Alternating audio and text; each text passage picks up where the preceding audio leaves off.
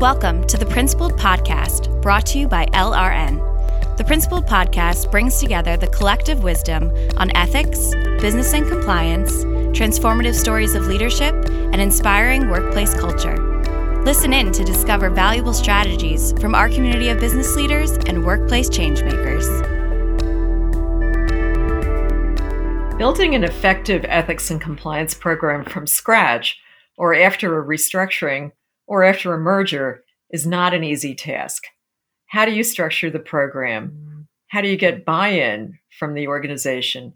How do you actually empower people to do the right thing? Hello, and welcome to another episode of LRN's Principled Podcast. I'm your host, Susan Divers, Director of Thought Leadership and Best Practices at LRN. Today, I'm delighted to be joined by Luz Maria Zia Cabrera, the Director of Ethics and Compliance and Chief Compliance Officer at Frontera Energy, headquartered in Colombia. Luz is a real expert in the area of ethics and compliance. She is a Colombian lawyer and has an LLM from Georgetown University and experience with multinationals in Colombia, the Andean region, and Europe. She has worked extensively in the pharmaceutical area and in the oil and gas sector, both highly regulated and where compliance has evolved in recent years.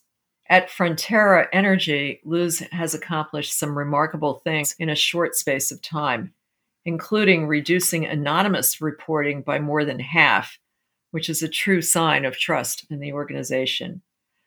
Today, we're going to be talking about her approach to creating an ethical and sustainable culture and the role of Frontera's integrity influencers at the company and in wider society. Luz Maria, thank you so much for joining me on the Principled Podcast. Thank you, Susan. It's great to be here to share Frontera's story. Happy to be here. Luz Maria, I'm so delighted to speak with you today. Your work at Frontera is really pivotal, and congratulations on your recognition by Ethisphere as one of the world's most ethical companies in 2022 and 2021. But let's start by your telling us a bit about Frontera, its scope, and your path to the role that you stepped into. Thank you, Susan. So Frontera Energy is a Canadian oil and gas publicly listed company with operations in Latin America, currently in Colombia and Ecuador, and with very relevant interests in Guyana, one of the hotspots in oil and gas today. Frontera's predecessor company came close to a bankruptcy by the end of 2016 and underwent a restructuring process both in Colombia and Canada, and shareholders at that time were diluted. We had a recapitalization of the company by a white knight, and a new board of directors was elected, and the top executives were newly appointed. As you can understand, everything needed to be made from start. I joined the company in 2017 as the new Chief Compliance Officer in June 2017 and reporting directly to the Board of Directors, to the Chairman of the Audit Committee, in order to set an effective and sound ethics and compliance system for Frontera, because for the new shareholders and the new board, it was evident that saving the company and making it successful and sustainable required a sound ethics and compliance system. I'm a lawyer with over 20 years of experience as legal director in different multinational companies in different countries, always in very regulated industries, pharma or oil and gas. And I have been working over 10 years in setting up and leading compliance programs. And I think nowadays, I would say more than anything, in establishing a culture of integrity. Well, I look forward to talking about that in depth in this podcast. So going back to starting your program, clearly, the restructuring gave you an opportunity to build from the ground up. That can be a bit daunting and challenging. So tell us more about that and how you approached defining the task. It was a bit challenging, but it was also a great opportunity because everything was open for a new perspective. And I was conscious that we needed to tackle at least two main pillars: the legal and regulatory compliance that was necessary to have a company fully operating, but also the people, the culture, and the way they do things. So we worked in parallel, both aspects. And the first thing that we did after the restructuring was determining the status quo and the level of risks. Once we detected where our main risks were, where the gaps from an ethical and legal perspective were, we defined priorities to ensure the company was compliant in the short term. And of course, with that, sustainable. Then we started also working a lot on making everybody understand the benefit of having a serious, effective, and real ethics and compliance system. I worked a lot with colleagues and executives, always with the support of the board of directors and their guidance. And having my colleagues work with me and have them buy in was a very important aspect of having the whole organization get what was behind having ethics and compliance as a tool to support the business obtaining the business goals in the correct way. We redefined our values, we redefined the company's strategic purpose, and as in any oil and gas company, our main goal was to be successful in exploration and production of oil and gas. But it was clear from the definition of the strategic purpose that it had to be done the right way, not in any way. It had to be always done ethically. And when a company establishes from the top, from the purpose, I think it's clear for the whole organization how things are going to be done from then on. We weren't then into very operational matters, but that are extremely essential, which were establishing a code of conduct. The code of conduct, when I arrived, existed, but was a bit old and not known by everybody. No training had taken place in more than 4 years. So we established a new code of conduct. We trained and informed everybody. I mean, I did not want to sanction people for things they did not understand, that they did not know that were wrong. Some things are very evident. A fraud is evident that it's wrong, but many other things in a compliance environment need to be really explained and taught to people. So we worked a lot on sensibilization and awareness, and of course, training as well. And the big message was compliance is simple. Let's not buy into this idea that compliance is only something that lawyers can understand and that auditors revise. No, compliance is simply doing your task, your job, in the correct way. We also, from the operational perspective, establish a reliable whistleblowing line with concrete protocol on how to handle investigations and launched a Speak Up campaign. When I arrived, there were more than 100 complaints in an old ethics line that were never investigated and where people never saw consequences. Most of them were given anonymously. And at the beginning in our new whistleblowing line, it was also a high number of complaints were presented anonymously. But we had that change over time when people started understanding that we were serious about it, that we were respectful about it, that we prevented retaliation, and that we took it really serious to improve the company. So this Speak Up culture, not only for compliance matters, but in general, the raise your hand when something is not working was very important in really starting with our new program. Of course, we had some difficult cases at the beginning. Some investigations meant consequences that we would have loved to prevent, but that were necessary, and we took them. And we took them with the participation of an ethics committee, which is also very important, so people understand that this is not one person's decision or is not subjective, that this is something very serious and well thought through, and always also informing the audit committee from the board of directors. So the process started, and people, even though many of the investigations or most of them are highly confidential, people start seeing the consequences and really believing in the process. And I think that was very, very important. And people, as I told you, really started trusting the system, understanding that it was for the benefit of the company and the sustainability of the company.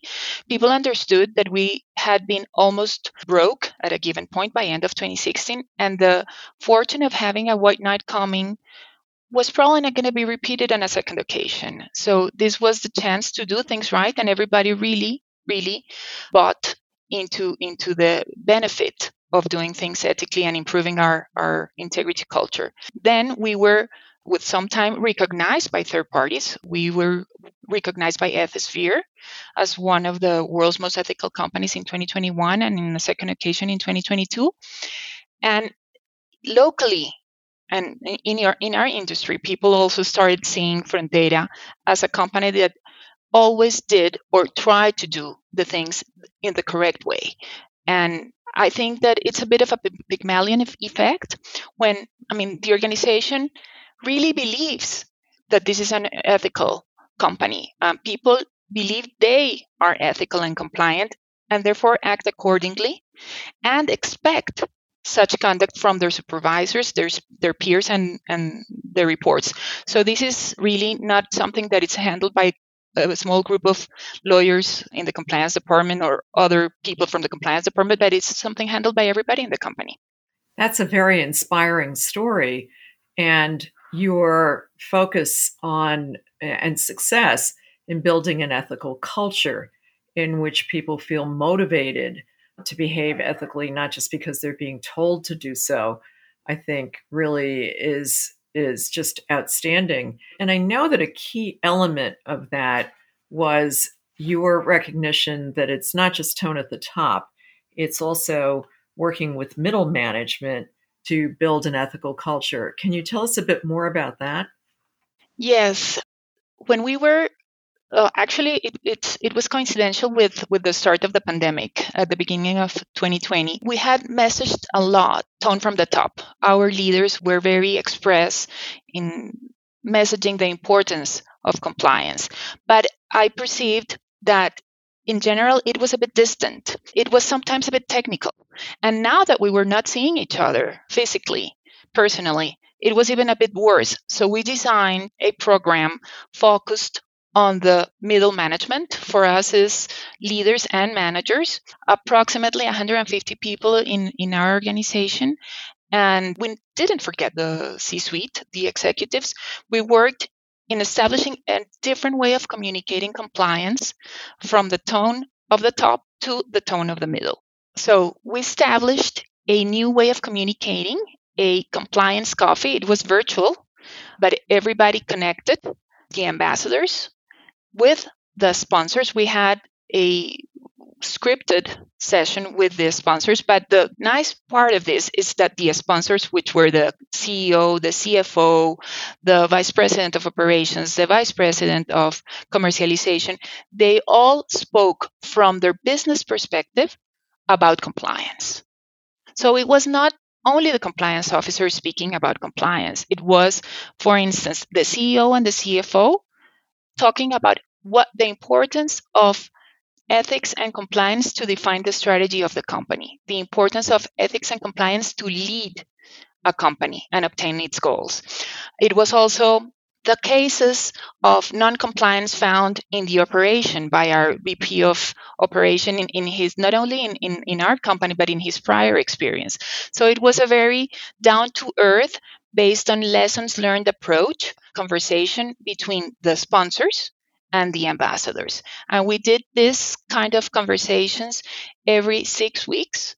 We had, prior to the compliance coffees, we had tools for the ambassadors, which were teaching on train the trainer methodology. We had a newsletter written by any of the sponsors.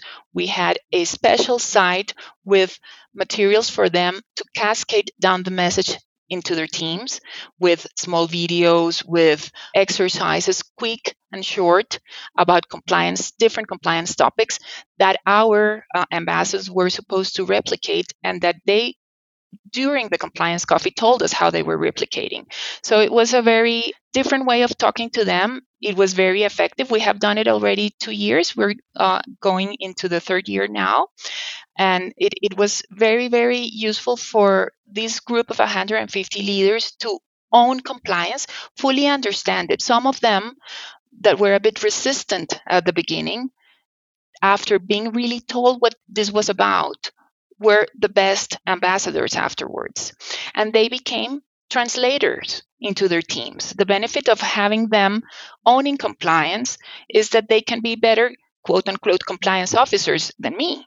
They are close to the operation. They are always timely in their advice, in their risk prevention efforts, or in their detection efforts. So I am very happy to say that they are really the ones pushing forward our current integrity culture. That again is a very impressive aspect of your program, and it's a perfect illustration of something we talk about at LRN, which is it's important to get it into the gears of the company. compliance shouldn't be something that the legal department does or the compliance team does. It should be something that everybody does. And that's a great example of how you made that happen. Let's talk about some of the other really innovative and interesting things that you've done. Everybody knows that employee surveys are helpful if you're looking to get some feedback on ethics and compliance or other topics. But you've gone further and you've done polling of a whole range of third-party partners on your ethical performance. So you're actually going outside the company. Can you tell us more about these surveys and how you administer them and what you uncover when you do them? Sure, Susan. It was a bit challenging at the beginning. We were a bit scared of the results, I have to confess. Happily, the results have always been positive, and it took us some time to get into grabbing the courage of doing an external survey for our stakeholder groups. We had worked very much in establishing the internal culture. We had already measured our internal culture and knew perhaps where we needed to work strongly. But we also wanted to see if this was working outside in the real world. Our people conducting themselves before our suppliers, our partners in joint venture agreements, before the authorities, before the local communities. So we set a group of relevant stakeholders and sent them an anonymous survey, which of course is 100% voluntary. And we're positively surprised because we got a response rate close to 70%. And the acceptance or the positive response has been evolving along the 3 years that we have done this survey. But this year in 2022, we get an almost 87% positive response, which I think it's very positive. And we ask about everything from where we can see if people are really living our values and our code of conduct and our integrity system. We talk about how do we handle contractors, how do we handle permit acquisitions, licenses, how do we handle our environmental responsibilities before the community, etc. And the response has been extremely positive, and that this is very useful for us. So we ensure we don't have blind spots. You can always not be very objective when you judge your program. And also, it's a way to help us plan where to concentrate our efforts next year and to continuously improve.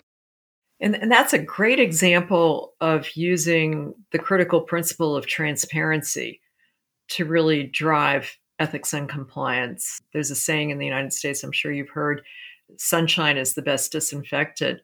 And asking your stakeholders on questions like how the company gets permits and how it conducts itself with third parties, it takes a lot of courage, but it also clearly has really helped strengthen your ethical culture and your program and allowed you, as you said, to see what's there. Yes, it has really been a tool to communicate, Susan. I mean, we have to obtain our goals also working as teams with our third parties in many occasions. So really, this is a communication tool as well. Outstanding. And it certainly builds trust. Let's talk about another innovation, Luz Maria, and that's your integrity influencers approach. Can you tell us about that? And why do you think it resonates so much with your colleagues in your organization? We came up with the Integrity Influencers slogan or motto because today's a world, we have a lot of influencers in the world and they are very relevant in society, especially with young groups of society. And we wanted to send the correct message first internally. We worked very hard on really improving our practices, our processes, and assessing that they were really followed by. And we worked on our leaders to be coherent all the time, not only having rules and processes, but that they live them. And after we reached a level where we think that everybody internally was well aware and leaving our compliance program, we decided that that was not enough, that we wanted to be somehow the Kardashians of integrity in Colombia and in oil and gas. And we became more vocal and express about how we want to do business and how we choose not to do business with people that do not share ethical principles like Frontera.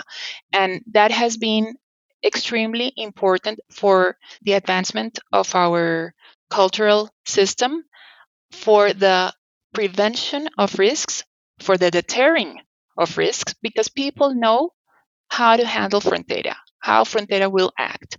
So this has also been important for us to resonate in the community. I think we should go away from known paradigms that, I don't know, everybody in Latin America is corrupt, or everybody in Colombia, or everybody in the oil and gas industry. That's a very wrong paradigm, and we can definitely have an influence in making society better, and we have a responsibility. Being a company that has a big number of third-party contractors and that impacts and touches a lot of local communities, we have a possibility of doing it. And I think we are day by day doing it a bit more. Well, and as we'll talk about a little bit later, that's a great example of, in ESG, the G in action, where you're using good governance and hopefully using that as a catalyst for society at large.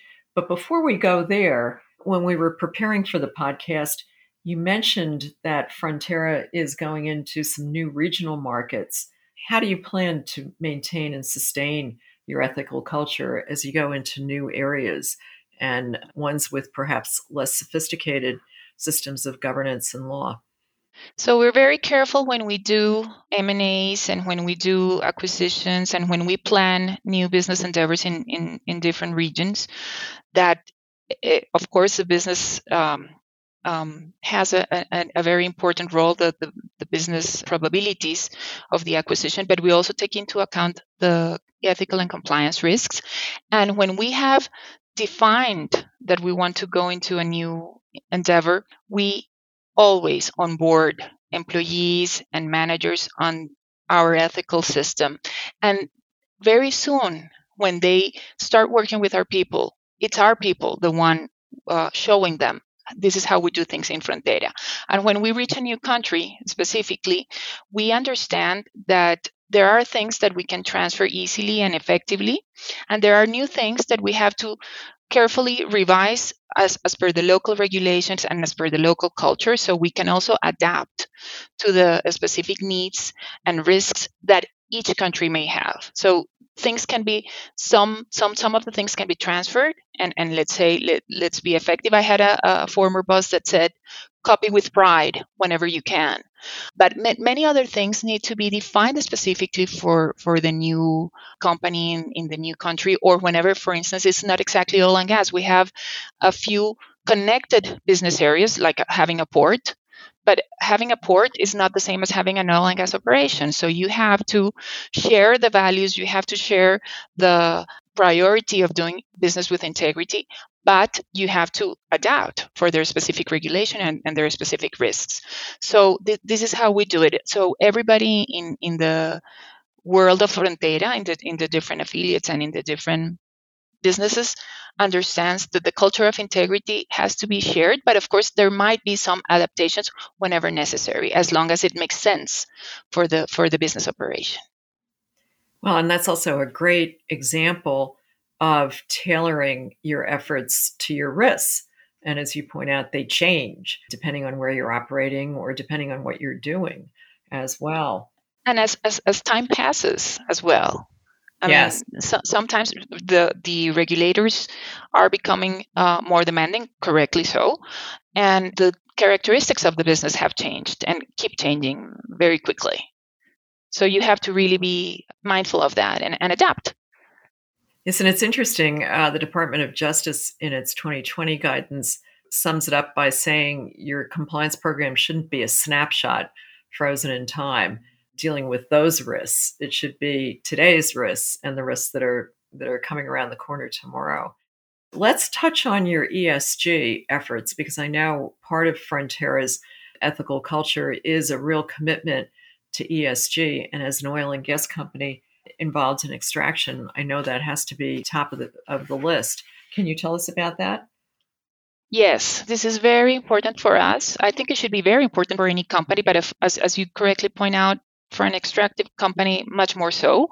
We are very much aware that we have an impact on the environment, and our clear strategic plan is to have the less impact possible, to do our extractive operation in a sustainable way with the less consumption of resources and with the remediation and compensation that we need to do. So we are very careful in how we handle the environment and how we improve the environment after we have completed our exploration and production activities. I can just to cite you a bit of these. We were in 2021 among the among the 5 companies with more reforestation efforts in the country, reforested over 700 hectares in Colombia. And in 22, we were the first company with over 900 hectares reforested in close by to our areas of operation, always in cooperation with the authorities so that it makes sense from let's say, an ecological perspective and from a recuperation of resources perspective, always to take into account the native species and to not only compensate or mitigate, but sometimes in many cases even improve the environment. And as to that, we're also mindful not only in the environmental aspects that we have an impact where we operate. We're very, very, very mindful with regards to people as well, also with regards to how we impact a community when we arrive. In many occasions and in many countries, the oil and gas activities are not nearby the big cities or I don't know, let's say the most industrial areas of a country, but on the contrary, somehow they are far away, where infrastructure is less, where resources for good employment are not necessarily high.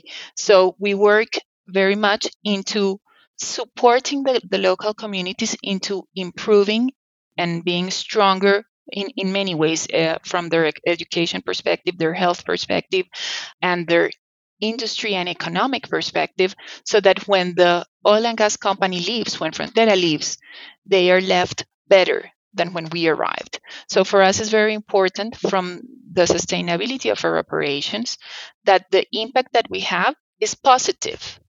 People tend to only think on negative impacts, and of course those exist, but we also have to be mindful of the possibility, the opportunity to have a very positive impact, and we try to contribute to progress and higher quality of life in the regions where we live, where we arrive, and also with regards to our employees and the employees of our contractors, that they have a very good quality of employment. Diversity is very important. Oil and gas is not an industry normally with many women working here, but we have many programs to support the improvement of working conditions and working opportunities for women, and we have women operators, which is in the field, many, not only engineers, but also operation in the line, where we have women working and a lot of support programs for them. So on the S, this is super important for us. I also want to share something that I really value about my company, about Frontera, on the S, but it's on the S of safety. This is a technically risky industry. Our operation involves a lot of protocols that need to be followed closely and correctly in order to save lives. And for us, this is a huge priority.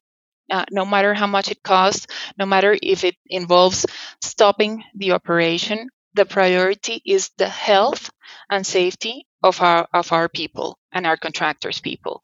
We also working on this speak up culture and the accountability culture. We ask everybody in the organization, no matter the level they're in, to raise their hand if any operation is not safe. And everybody is allowed to stop the operation, no matter if it's going to cost some barrels. That's not relevant. What's really relevant is that we're very mindful of following safety protocols, and whenever we find a less than perfect safety condition, that we are able to raise our hand and stop it. So I think this is also important for people to see consistency in everything that we're telling them. This is ethics, integrity, ESG, everything a bit more, it's a bit of the same.